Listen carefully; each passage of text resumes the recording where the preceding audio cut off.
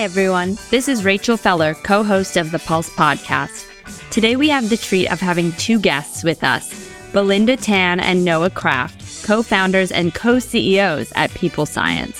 Founded in 2019, People Science is a human-centered clinical research platform addressing the need for rigorous clinical science to back alternative medicine and wellness solutions that do not typically fall under traditional Western medicine. The company's platform studies a range of solutions spanning microbiome and food as medicine interventions, natural and synthetic psychedelic medicines, cannabis and cannabinoids, functional medicines, and digital therapeutics. Its user-facing app, called Chloe, supports users to test these alternative treatments on themselves and enables them to view personal results in real time while comparing themselves to others. People Science secured its $8.5 million seed funding round through 2 rounds earlier this year, most recently in December 2022. In this episode, I spoke with Noah and Belinda about the philosophy behind People Science, the nuances of alternative medicines compared to Western medicine, and their founding story, including their unique co-CEO model. I hope that you enjoy the conversation. Noah and Belinda, thank you so much for joining me today on the Pulse podcast. How are you both doing? Great. Wow. Wonderful to be with you today. So we have a tradition of asking each of our guests this icebreaker question. What did you both want to be when you grew up? This was a fun one. I wanted to be a detective, like a secret agent. And I can't remember what inspired this. One thing that I really enjoyed doing as a kid was creating my own little pretend secret files out of Kodachromes that were overexposed. My dad used to take photos using Kodachromes back in the day. And I loved anything that involved searching, exploring, and kind of like detective work. I really enjoyed that. How about you, Noah? I still haven't grown up. I'm not sure what I'm going to be when I grow up. Relatable. No. The only thing I can remember from super early childhood is my mom used to tell me I wanted to be the president of the United States. So that was quite a young age. I do not want to be the president anymore. It seems too hard of a job. Well, I could see you being very well suited for the role. So while People Science focuses on studying alternatives to Western medicine, you both bring very robust backgrounds to the table with experience across medicine, scientific research, and clinical trials. Could you elaborate on your backgrounds as well as how you both met and what led you to start People Science? Yeah. So Belinda and I have really different personal and cultural backgrounds. So Belinda can tell her own story, but we both fell in love with science in college. And then we met in the mid-90s in the MD PhD program at UCLA. And that was the start of a long journey of exploration and learning and education where, we were trained formally as medical students and then microbiologists, immunologists, molecular biology. We both became dermatologists. Belinda's also a dermatopathologist. And so we have this really geeky, interesting, overlapping background. And then about 15 years ago, we got together as science and business partners and also romantically. Yeah. And so it's been a long, interesting journey. I've transitioned through running a translational research lab at UCLA. And then in 2014, Belinda and I started our first substantial company called Science 37. At Science 37, we were trying to virtualize or make decentralized the traditional randomized controlled trial for FDA drug development. And we were very successful at demonstrating you could use technology to make it possible to run clinical trials in people's homes instead of in the hospital. And what that meant was you could recruit people from all over the spectrum, a broader demographic, and really make it easier for participants to take part in research. So we built that company over about 5 years, and really fun to build something new, a technology and a logistics platform to make it possible to do clinical research a different way. And in 2019, we left that company to really focus in on People Science, our current work. My background starts with my birth in Malaysia, and I am ethnically Malaysian Chinese. My first language was a dialect of Chinese called Hokkien, and I moved to the States when I was 4 and grew up for the most part in the San Francisco Bay Area, where my parents still retained a lot of our traditional culture from Malaysia. And I grew up with traditional Chinese medicine, did all the usual stuff of a first generation individual coming to this country where there was so much opportunity, did well in math and science, ended up going to MIT as an undergrad and then in med school, where Noah and I met. And I feel like one of the big themes in what led me through this path that I've chosen, where if one looks at my CV, it seems very intentional. And I think this happens for everyone. And the 2020 rearview mirror had that very nice narrative of the history. And it was by no means that smooth and intentional feeling. And I bumped up against a lot of moments over the course of my training, which, by the way, I had 14 years of postgraduate training, where I found that I didn't quite find exactly the type of roles that I wanted to be. So whatever was out there as a physician scientist, we're trained to pursue becoming an academic clinician and researcher, going to industry. It was kind of discrete and very few options that I had seen at the time. And I landed on becoming an entrepreneur because it was kind of the space where I had the most freedom to explore and to build and be creative, which is at the core who I am. So I feel like it was this, I found my path, which is like, I can actually create it on my own and put together all the pieces of my path, where previously I felt I was a jack of all trades and a master of none. And that felt frustrating at times. And then ultimately building companies became the place to plug in all of these interests and the deep training in all these disciplines. I imagine many of those sentiments will resonate with our listeners, many of whom are students trying to figure out their own path in the industry. And it's really inspiring to hear how you took one existing company that you created and turned it into something new at People Science. So as part of understanding the spark story behind People Science, I'm extremely interested in your broader philosophy behind the platform and holistic health itself, as well as what drew you towards the alternative medicine space. Yeah, thank you for this question. It comes back to my experience, and Noah will share his as well, growing up with traditional Chinese medicine, and then pursuing being trained as a Western physician and scientist, where the whole framework and how you think about things is completely different. There was really no way to blend the two. And what was interesting and ultimately happened was I still held on to and accepted that TCM was a way that worked for human beings and worked for me and my family. And Western science and medicine is a very powerful language that we can use to solve all kinds of questions and mysteries of nature. Where the spark came from for People Science was to know in my prior experience at our last company, among the things we took away were lessons learned of how to operationalize and build a company. To me, those lessons were people, people, people. And so I'm thrilled that part of our new company name has people in it. And another part of it was that some of our core principles for why we started our last company, Science 37, still held true, which was how do we build a platform and a methodology where all the people truly are engaged and feel empowered to be involved in research in this case and in participation. And I feel that it's been incrementally solved for, and in what we did previously that did incrementally solve for that. However, we have so much more work to do. As we can see, the themes still continue to come up in clinical research and drug development as one niche of it, where there isn't enough diversity and participation, and it's still really hard to recruit people. That's still there. And so among the things we felt we could solve for People Science was addressing that continuous challenge by putting our lens on the people. What is it that the people want? Where are the people today? And I would say the people today, as the broad audience, are in this alternative medicine marketplace.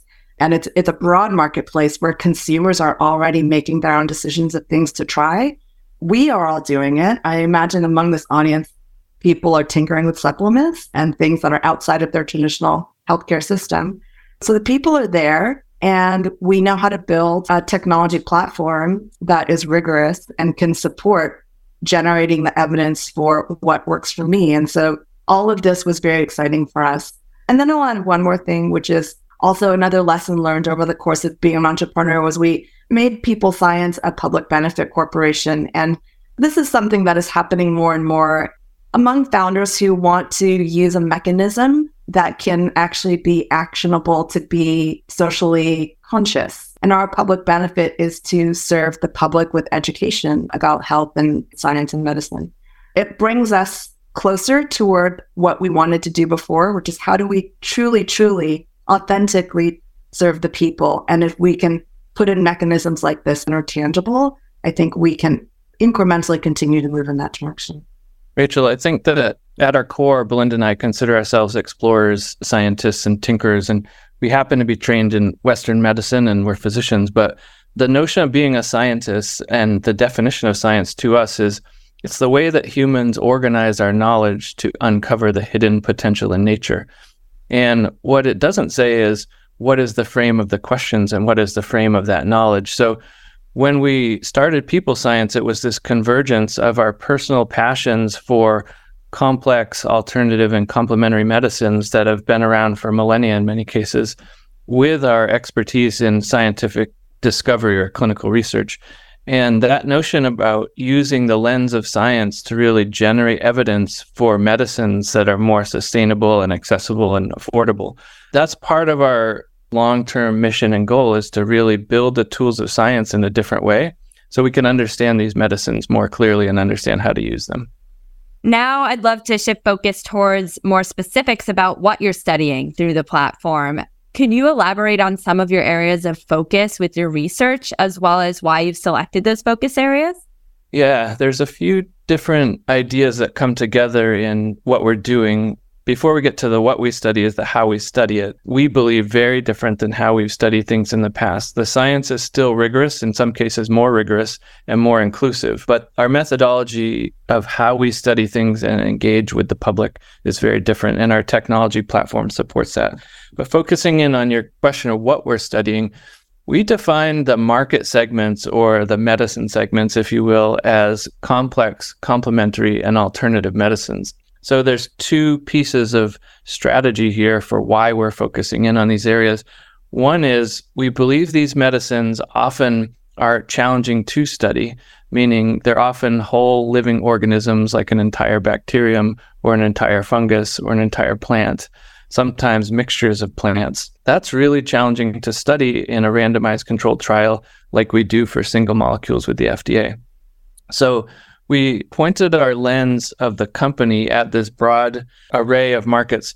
I'll go through a few of them. Some of them are things like probiotics or prebiotics, things that affect the organisms that are part of us or that we live with in our guts and on our skin. And so you can imagine if the medicine itself is alive and changing all the time and lives on you or in you, that's pretty challenging to study over time. But that's one of the areas we're particularly interested in. The other are plant-based medicines. So this could include herbs, herbal formulations, as well as things like cannabis. Cannabis has been a medicine for humans and probably other species for thousands of years. And it's a very, very complex plant. It has hundreds of active molecules in it. We're just starting to scratch the surface, how we understand that, and how you can use it as a medicine, both for illness and for wellness. Our market segments, importantly, go into the field of psychedelics, both natural and synthetic psychedelics. And the reason there is twofold. One is the natural psychedelics are complex, sometimes whole plants, whole fungus, and understanding how those medicines affect us for wellness and for illness, that's important to us. The other thing about the field of psychedelics is that the study of the process itself is very complex. It involves the personalization of your experience as a human, so your traumas, your cultural background. These are things that typically don't affect blood pressure medicines, but when it comes to mental health and spiritual wellness, psychedelics in particular demand a form of science that's going to have to be more complex and more inclusive to understand how they work for humans across the globe. So I think these broad categories of food as medicine, whole plants and herbs, complex plants like cannabis, psychedelics, and probiotics, these are the market areas we're focused in. And aside from our passion for the science of them, the markets they're in are blossoming or blooming really quickly all by themselves. So you're probably aware that people are choosing these things as medicines for wellness and betterment all over the globe, and it's growing really quickly.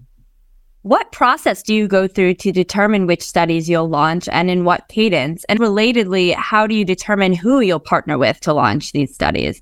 I would say that we haven't spent any money or energy on outbound marketing. So all of our current clients and partners have reached out to us based on their knowledge of what we're doing. So I would say the primary ingredient for a good client relationship is they're mission aligned with us. That often means doing things a little differently, pursuing the science in quite a different way. And so combination of mission aligned, good people, fun people, and interesting projects are what we're looking for. Of course, most of our clients need to have funding to do the research. Some of them, we partner with them to raise money philanthropically to do the research. But I think the core ingredients of people pursuing complex scientific questions in these markets that we're looking for. And for sure, at this stage of career and company, good people, that's part of the equation. It's really important to us.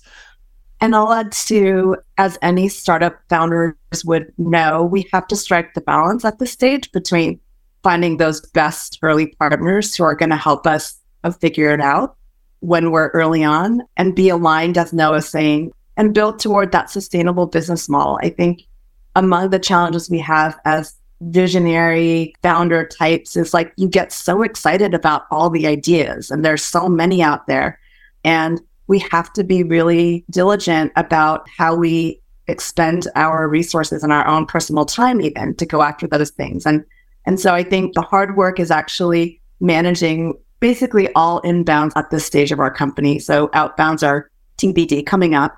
However, it takes a lot of time to talk to people who are interested in what we're doing. To me, the ideal client today is one that has the budget to do a research study, has some know-how about the clinical research studies, and really ideally wants to license our platform because it's so unique in terms of how it engages participation and also has the back-end rigor of the quality that everyone is looking for when you're edging into what's the clinical evidence look like.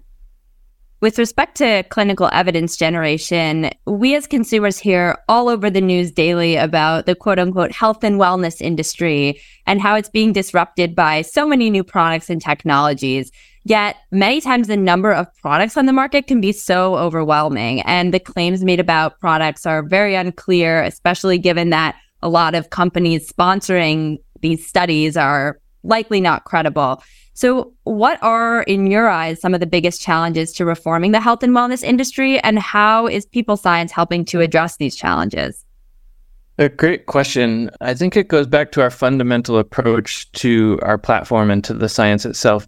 So let me take a step back and get a little philosophical for a second. If you think about data is just numbers and ideas that are uncontextualized. If you contextualize data to an individual person and their experience, so for you, Rachel, it's if you're having problems sleeping, which medicines will affect you and improve your sleep? That data contextualized to who you are becomes knowledge. That knowledge, if we collect it from 200 people like you, Rachel, that becomes knowledge at scale, which can be distributed to society. And it becomes wisdom as you learn how to use a medicine like that. The notion of data and contextualized to your person, you can think of it as your voice. So using your voice as a form of influence, there's two different ways you can do it. You can tell your story to a friend. So this is classic marketing. Like, I use this, it worked, and I'm Rachel, an influencer. So that's great. That is one way to influence people buying a product. The second is data at scale. So your voice in the context of 200 other voices like you becomes a choir. That song can be told through a different megaphone, if you will. That's what science does, is it aggregates 200 people like you to bring that data into the story of, does this medicine work for people like Rachel? And that notion around the individual story or the emotionality of how this helped me personally, combined with, wow, this scientifically really works for people like Rachel. That form of combination, you can call it marketing or you can call it science. To us, it's a blur. And it's really important in this space because these medicines are so complex. doing a randomized controlled trial defies the complexity of humans and these medicines. And so our idea is, if you can capture the data and knowledge from individual people, aggregate it, and then bring that back to society, that really will underscore the believability and the credibility of these medicines in a form that's kind of adjacent to the current FDA process, but we believe will really transform this industry of wellness and supplements and things like that. You mentioned food as medicine as one of the areas you're studying, which is an area that I'm particularly passionate about and have spent quite a bit of time studying through both investing and personal research. And I think one of the hardest aspects is convincing health plans why they should invest in food as medicine solutions when they can't directly point to patient outcomes. So could you maybe speak to an example of how your platform could help make this a reality and actually help overcome the challenge of a lack of clinical endpoints in the food as medicine space? The way you ask the question is quite interesting, because convincing the FDA for a drug approval is one whole set of science. However, convincing payers or people that care about the overall long-term health of individuals or members, that's a very different project for scientists to really generate the evidence. I don't get too cynical thinking everything's about money. Sometimes it is. So you can ask the question, if we could prevent diabetes with a diet or food, or if we could prevent obesity or reverse obesity with food, how much money and how much wellness and long-term longevity would that generate? How much money would it save? The way that you can use our platform to study these things is in a much broader type of study, so a lot more people at once and for a longer period of time, where the outcomes can be things like weight or BMI, for example. They can be development of diabetes. Ultimately, my belief is payers care both about the wellness of their members and the bottom line. And so if you can generate evidence that says this approach with food, which is much more accessible and inexpensive than all these expensive pills, if that diet or that food can prevent diabetes, reduce obesity, things like that, ultimately that can save billions and billions of dollars. So I think what our platform allows you to do is study real people in their real homes over a long period of time without disrupting their lives. And it doesn't compromise on the science. So it just is a scalable platform that can really ask these hard questions around, what does a dietary change in someone's real complicated life look like? With respect to your business model and how you actually operationalize these studies, can you speak a bit about both the B2B clinical platform side as well as the B2C user-facing side and your Chloe app? Our goal is ultimately to be primarily an enterprise platform solution for research, specifically clinical research, that I will define as broadly, are you studying human beings? And is the question you're asking related to some outcome that a human being would report? So that is our target. And in our B2B service right now, we have two different types of customers. One is looking for the full service, where they don't really understand how to design a study, go through the regulatory process if there's something needed, ethics boards, conduct the study. And then there are those who know how to do all of that and really need a robust tool that's affordable and really engaging for participation. And we have clients right now in both of those realms. And I'll say what we're learning in how we're conducting our business today is a lot of what our future enterprise clients will be wanting.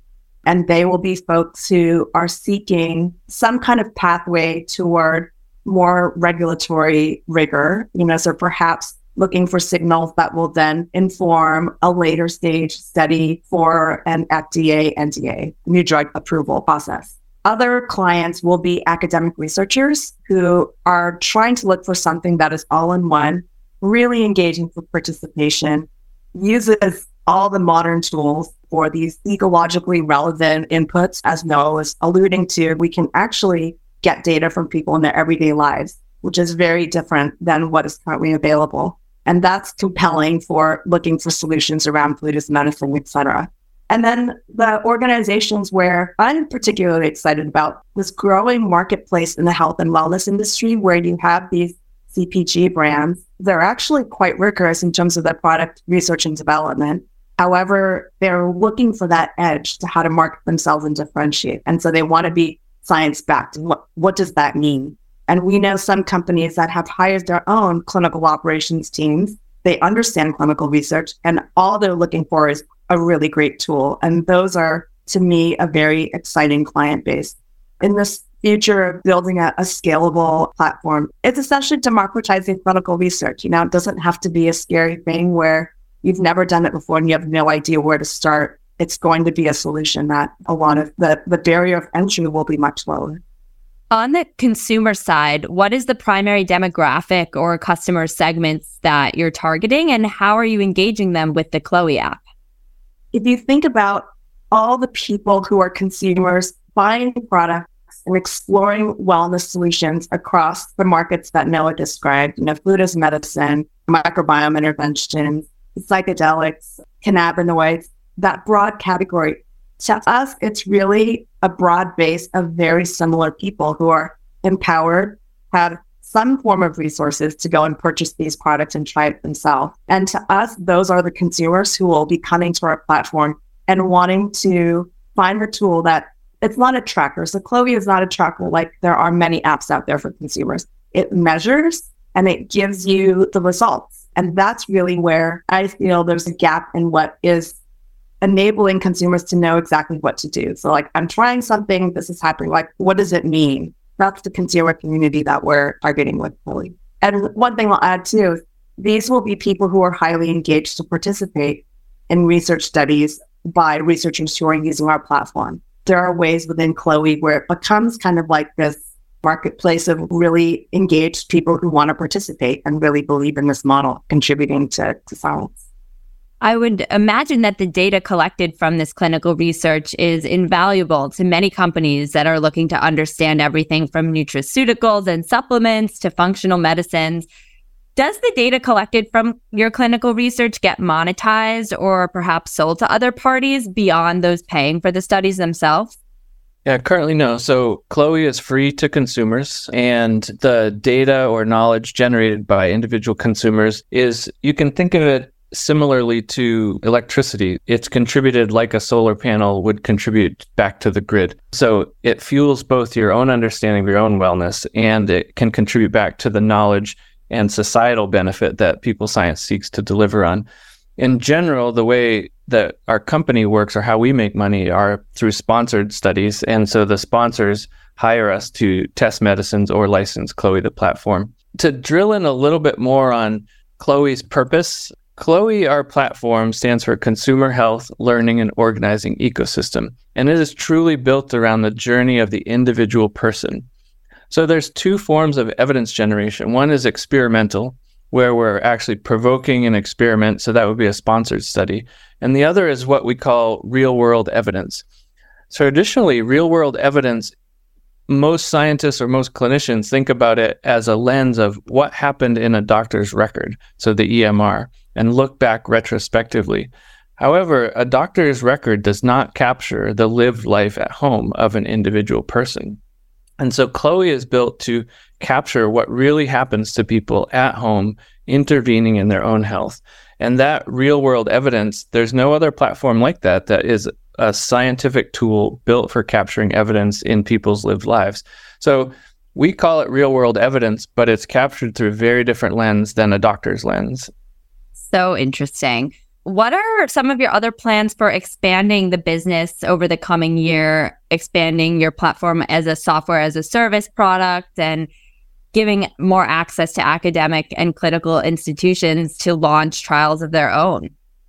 That is our vision with our business model, is to be that enterprise platform solution for research.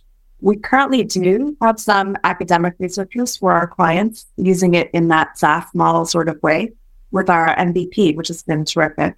And then also other CPG clients who are looking at it as a solution. And what's been great in this initial stage is we've actually identified some pretty important key features to build into the back end for the UI UX as the SaaS model. And our next major development push starting in the next few weeks is actually to build out that back end even more.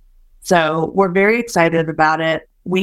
All the while we're developing this continue to conduct studies ourselves. As Noah was describing, these full service studies where it's identifying some critical workflow solutions that are needed that makes it that much easier for the clinical operations teams, the reporting, all of these aspects that make it a really easy tool. And all the while, we also have to keep in mind what's the participant experience. We spend a lot of time keeping an eye on what's happening in that realm with our users. And our team includes folks who are from public health and community participatory research, and they will identify and have one-on-one conversations with some of these users. And we're learning really, really important learnings from this in terms of what to build into Chloe. To answer it more philosophically as well, we think about Chloe and what we're building as infrastructure. Think of it like railroad tracks.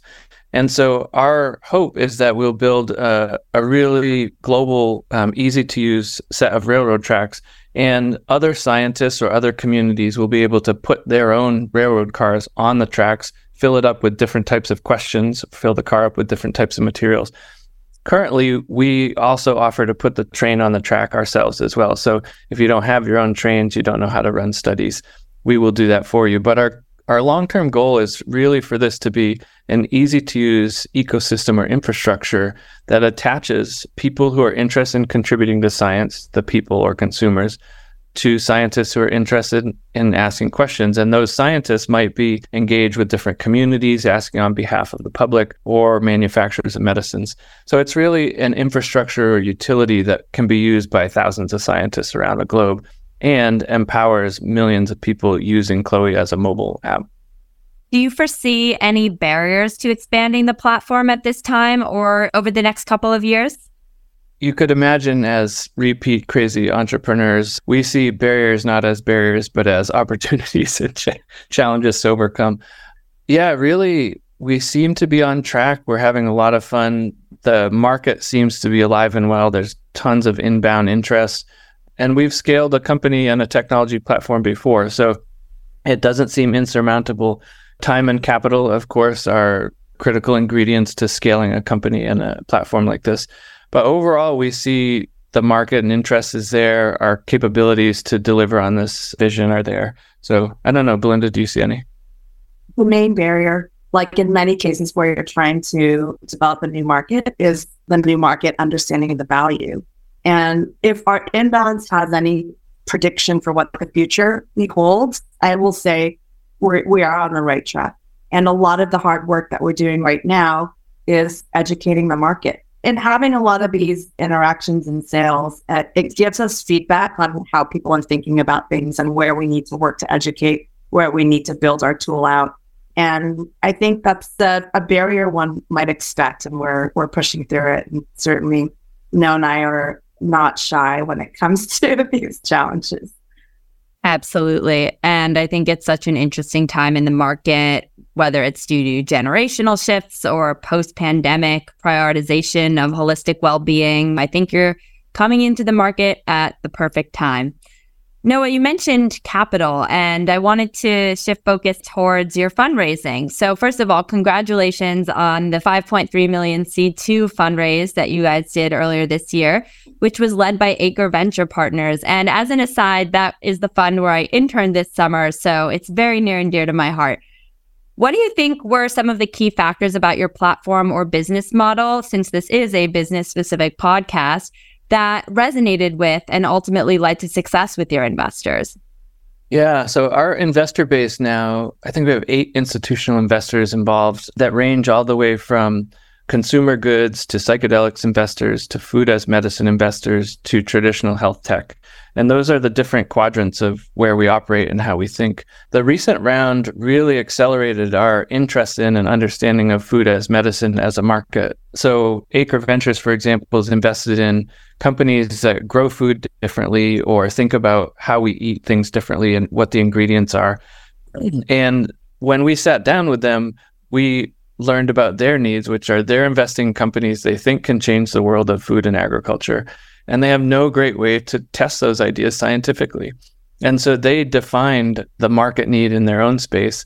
And we learned about food as medicine as part of that interaction. So I think all of the domains I just spoke about, they have this market need for less expensive, rigorous, fast evidence generation or science. And I think that investors, they, by definition, they're looking for a return on their own investment, which is, for-profit venture capital. And they're also mission aligned with us. And I can't underscore that enough. All of our investors, they get behind us and they're proud to say we're invested in people science, generating evidence for the public and for the common good. And that combination of people who want a great investment and want to do something great for the world, whether it's climate or food or agriculture or psychedelics, that is a really wonderful combination in our investor base. And I couldn't be happier with our current trajectory. I'll add too, it helps that we're repeat founders.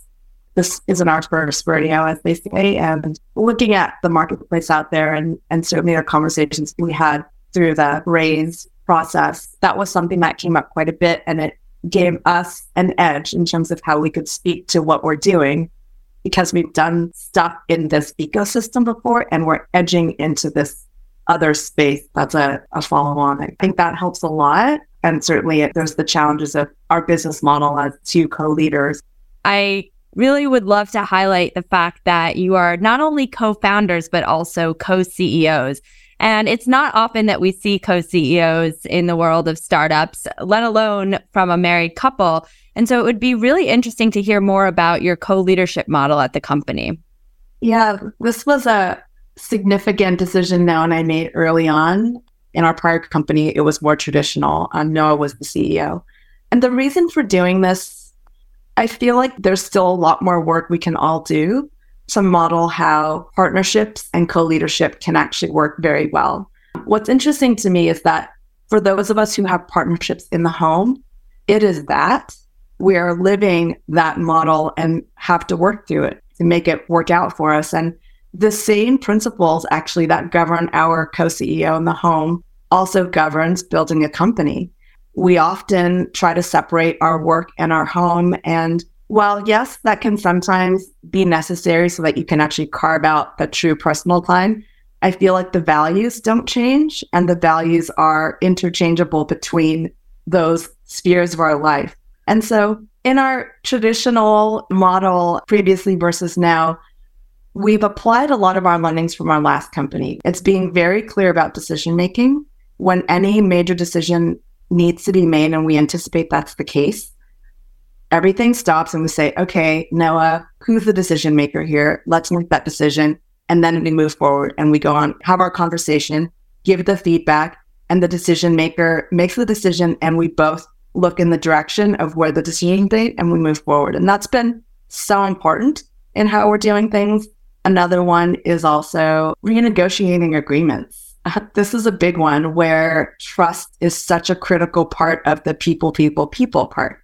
How do you work together, especially as a startup where there are so many unknowns and people need to have the flexibility and the adaptability? You need to trust one another and you need to trust who's making the decision. And among the things that gets slowly kind of chipped away at in terms of compromising trust is when agreements are not followed up on. And it's simple things like, oh, I'll send you that by Friday. And it's Wednesday the next week and there's no word of where it is. And the receiver is like, wait, what happened there? I was expecting that. So it's little things like that. And then it's the bigger things too. I thought we had agreed on this and now you're doing this. What's happening? So renegotiating agreements, which is to say that things happen and things change and that's okay. And so if we can talk about it and renegotiate it, it's about communication. And then the last one is having hard conversations as often as needed and as soon as possible. And this applies to us in all aspects of our life. The more you avoid it, the more the narratives spin out of your head and creates a really uncomfortable relationship. As co-founders, I would say we apply these to our home and our life. And I really look forward to continuing to have the courage together with Noah to model that we can get this done. I know a lot of people out there in the business world and investors shy away from partnerships like ours because it has the expected baggage that one might anticipate. And it's important to show that, we can model leadership holistically.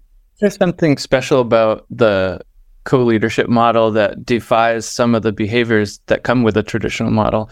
So for example, in academic situations, sometimes there's a rotating chair of a department. So you're a chair for 2 years, and then you're going to be back in a faculty role. When you know you're going to be in an opposite role or in a consulting role to a different CEO in this case, it makes you model the behavior of how you would want to be treated, both reporting up and reporting down. And so that notion around the respect for the decision-making process and understanding how that makes it so easy to co-lead, there's something really cool about it. And it feels very different than our last company. And I think it's hard to model at times, but the rewards of it are far exceed the gravity of what you need to do.